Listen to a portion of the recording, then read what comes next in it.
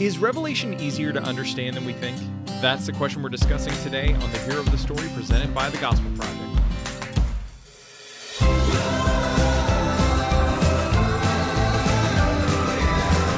Thanks for joining me for today's episode of the Hero of the Story, a podcast to help you explore the big story and big truths of Scripture. I'm Aaron Armstrong, and with me, as always, is Josh Hayes. Josh, we got a big question here. Sure, what is it? Well, is Revelation actually easier to understand than we think? Yeah, of course. It's the question that you led the episode off. I was making sure we're on the same page. Oh, totally. But yes, this will be a great passage to highlight for people how Revelation is actually more straightforward than often we think. I know some people in my own church are intimidated by it and think they're going to have to make all sorts of complicated interpretive decisions if they were ever having to lead a Bible study or participate in one. But really, it affirms some basic gospel truths, just as we've been saying on the previous episodes concerning Revelation, basic truths about who Jesus is and what he does for his people, but wrapped in a different sort of language with this apocalyptic literature. But I think it'll really become straightforward and clear to our listeners as we talk about Revelation 5 specifically today. And that is one of those things that's really important is that we have this tendency to treat Revelation as a book that requires a lot of charts and graphs and all kinds of different things, and I'm not entirely sure why why it's become this Bible boogeyman. Right, basically. Right. And maybe that's the advantage of not having grown up in the evangelical subculture. Sure. Is when we get into this, we're going to see just how really straightforward this can be. Now, before we do, because we're going to be talking about Revelation 5, let's talk about let's set up a little bit of context, such as we need to. Yeah. Well, this passage in Revelation, it builds off what came before it. Remember, Revelation it's one revelation of one person, Jesus Christ, and the outworking of his redemption in history, but that is presented with multiple visions, and so you take each vision on its own terms.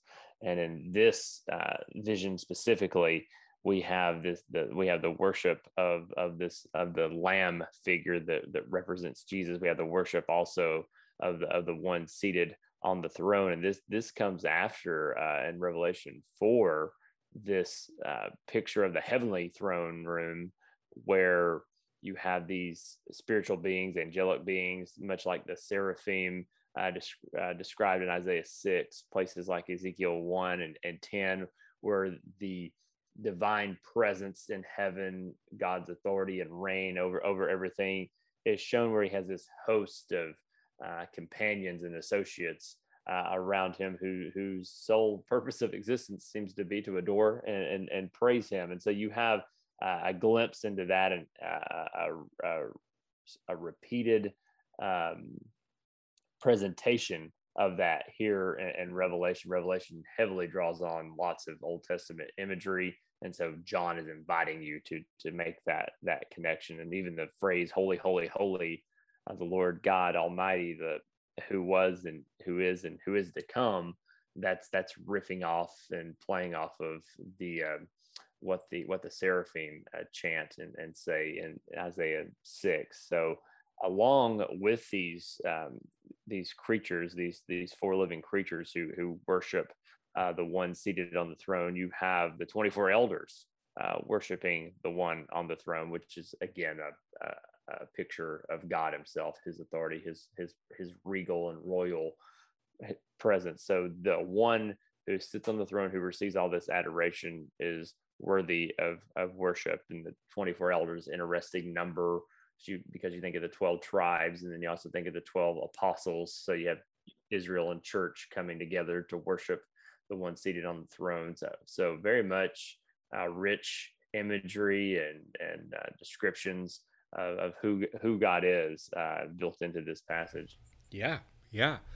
So let's continue on with chapter 5, and then we'll see what we've got to discuss. So, picking up at verse 1, then I saw in the right hand of the one seated on the throne a scroll with writing on both sides, sealed with 7 seals.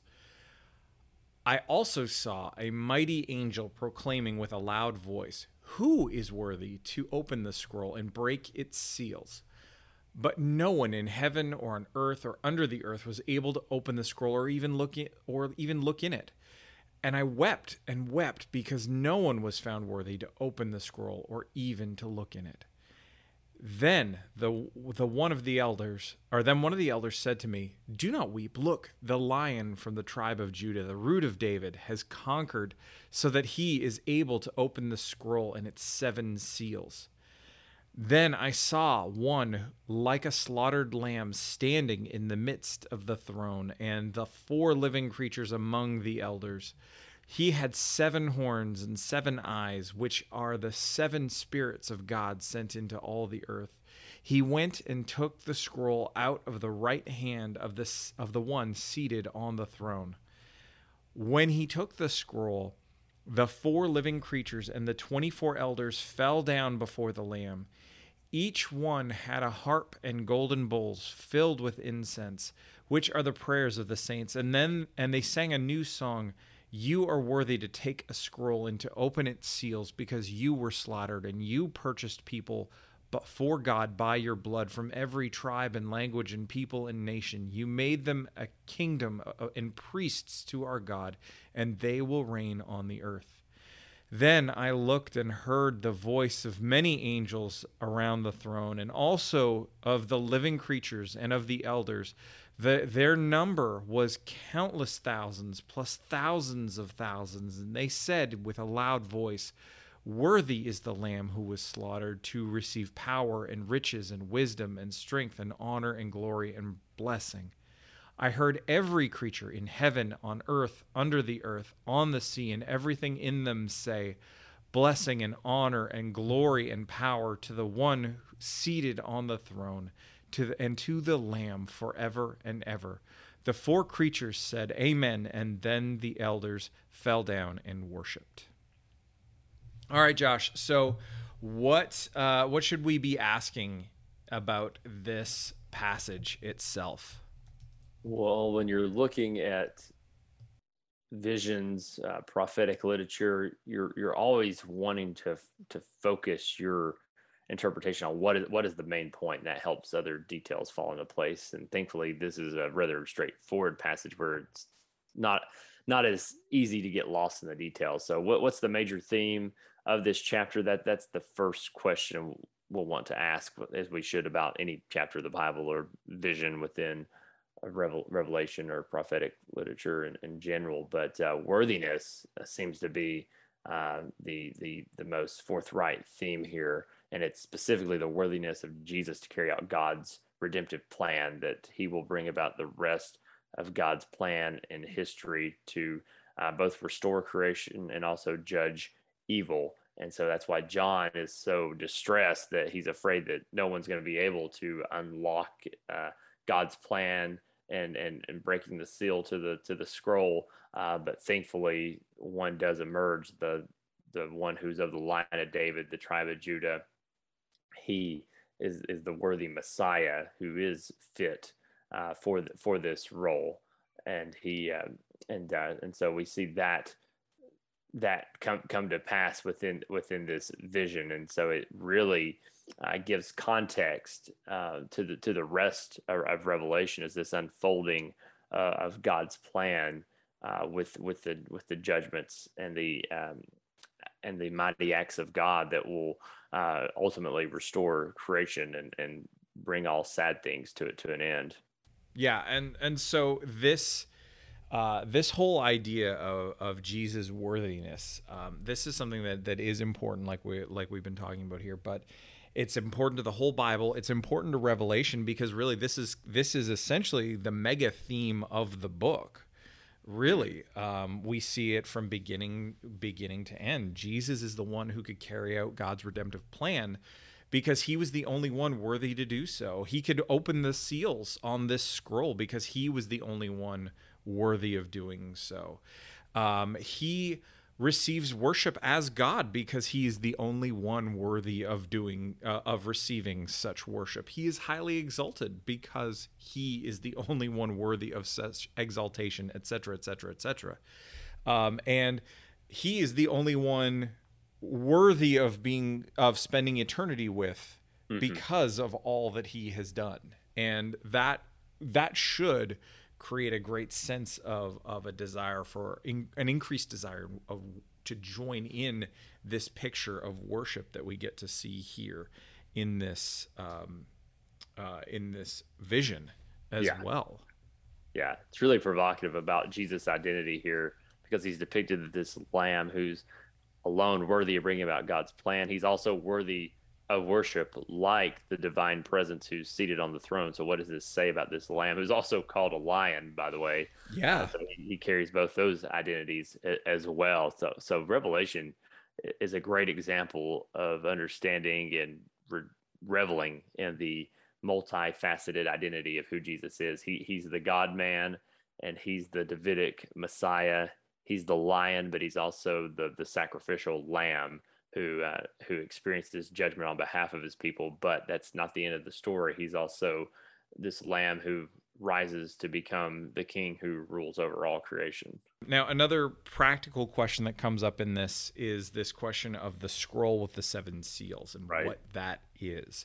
And so there can be a temptation to view this as some kind of secret message that's unknown to us, but only certain people can find this out. And that's the stuff that false teachers and cult leaders are made out of, that kind of thinking.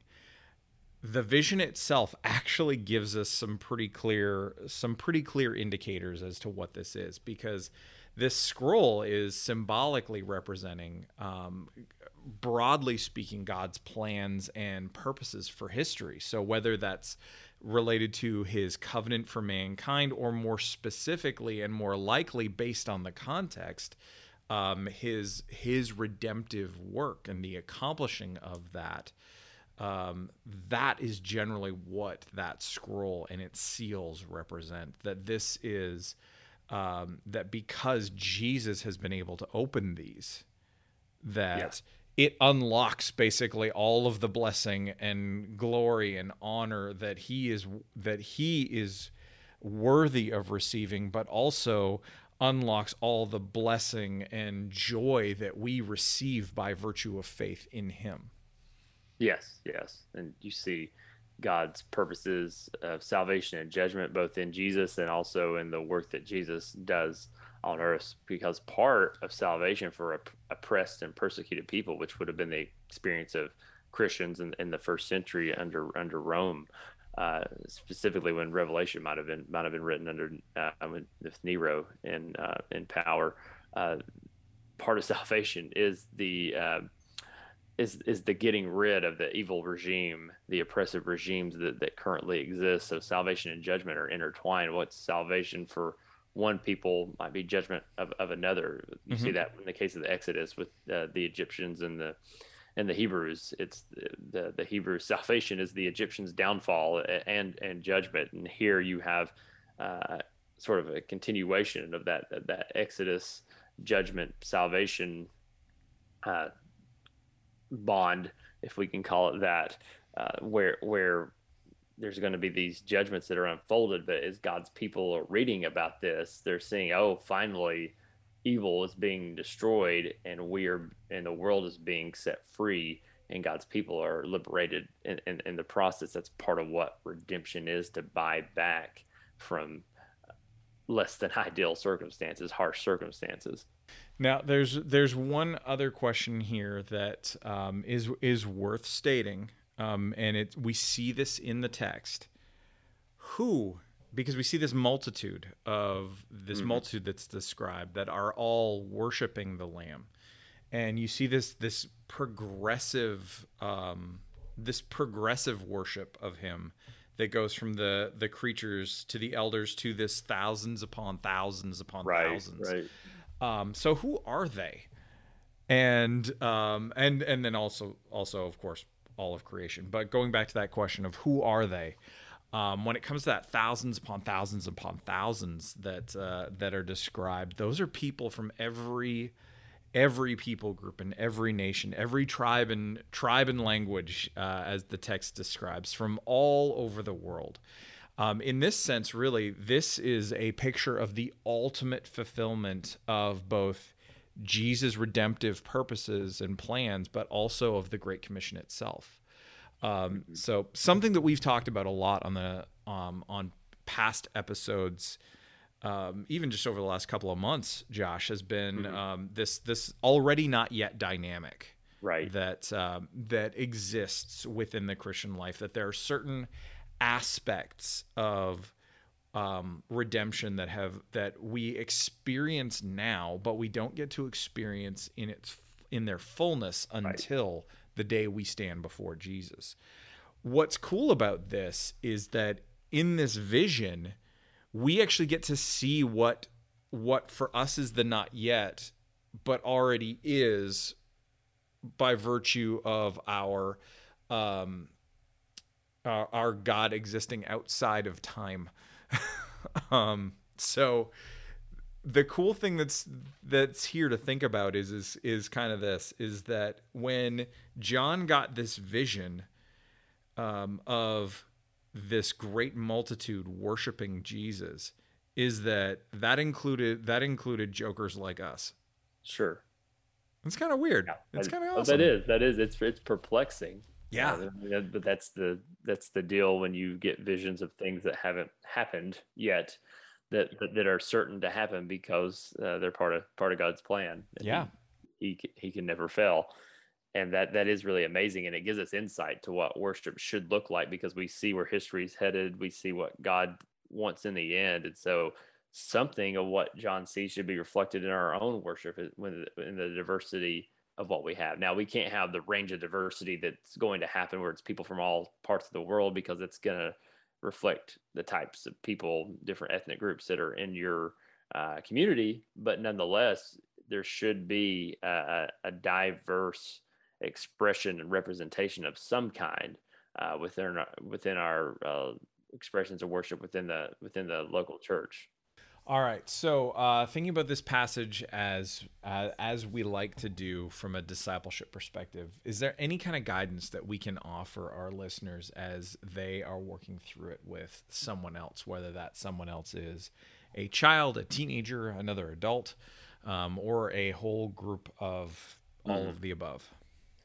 Yes, this is going to sound like the broken record admonishment we keep giving about Revelation, but records get broken because they're played a lot, and usually that means because they're good and they're useful.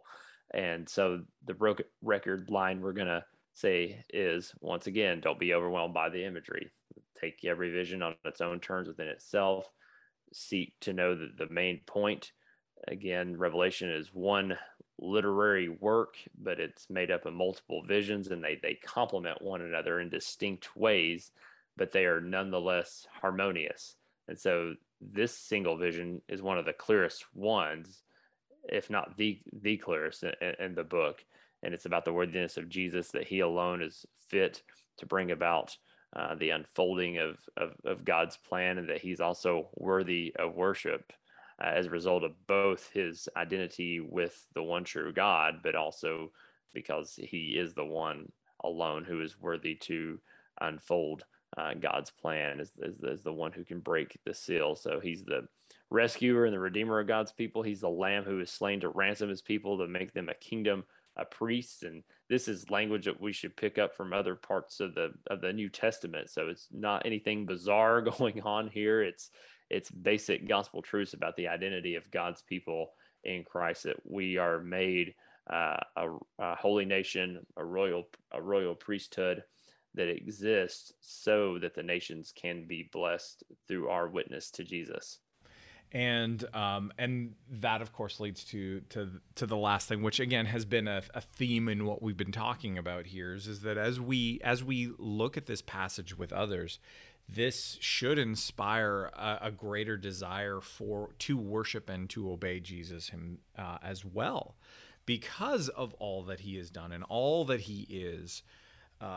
when we see and understand that if our hearts are rightly attuned, that's going to be our desire, is to join in on that and to long for the day that we get to do that together with all of our brothers and sisters in Christ across time and space. Yes. I think a lot of people, when they think of prophecy in terms of the book of Revelation, knowing the end already, that Jesus is going to win in the end and we're going to benefit from that victory on behalf of his people. Some might take that in a direction of complacency and think like, well, since it's gonna pan out in the end, then we shouldn't really care how we live today. But instead, it should inspire you and motivate you, because you are getting to participate in the victory that Jesus has won for us and that will ultimately be expressed at his return, as we see this type of worship that's going to exist with people from every tribe, tongue, and nation. We know the gospel is going to go forth throughout the earth and be received by others. And so more people from all different backgrounds, ethnic groups, people groups throughout the world are going to become part of the church, part of Jesus's people, whom he's made kingdom of priests. And so that should motivate us to action, not to be inactive and complacent. I liken it to, I'm an NBA fan, so if you are in the NBA finals and when teams have that last game they have to win to clinch the series, and they have a series lead and they just need one more, it can be really difficult to win that because the other team's fighting for their lives. But you see it happen when teams they build a lead in that closeout game, and they can just taste the championship already. So it propels them just to move forward and try harder and just to close the deal there. And a lot of times you'll see those games get out of hand because the team with the lead in the series does get a good lead within that game itself, and then is just able to sort of barrel on through and win. Well, that should be the sense of momentum that we get from the book of Revelation. We're going to win in the end because of Jesus. So let's press on through. Let's press into that victory as opposed to fall into complacency. Yeah. Thankfully, it's not like an NBA series that we can, playoff series that we can blow if we were to get complacent. But nonetheless, the taste of victory that we have in Jesus should compel us to be all the more active. Yeah. And pursuing to live and rest in that victory in the here and now, since we know that the not yet is to come for sure. Yeah, man, that is a good note for us to end on. So, Josh, thanks for talking about this passage with me this morning. And thank you all for listening to today's episode of the podcast. If you enjoyed it, please do leave a sincere 5-star rating and review on Apple Podcasts or whatever platform you use to listen to the show. And for more resources to help you focus your ministry on the gospel, please visit gospelproject.com.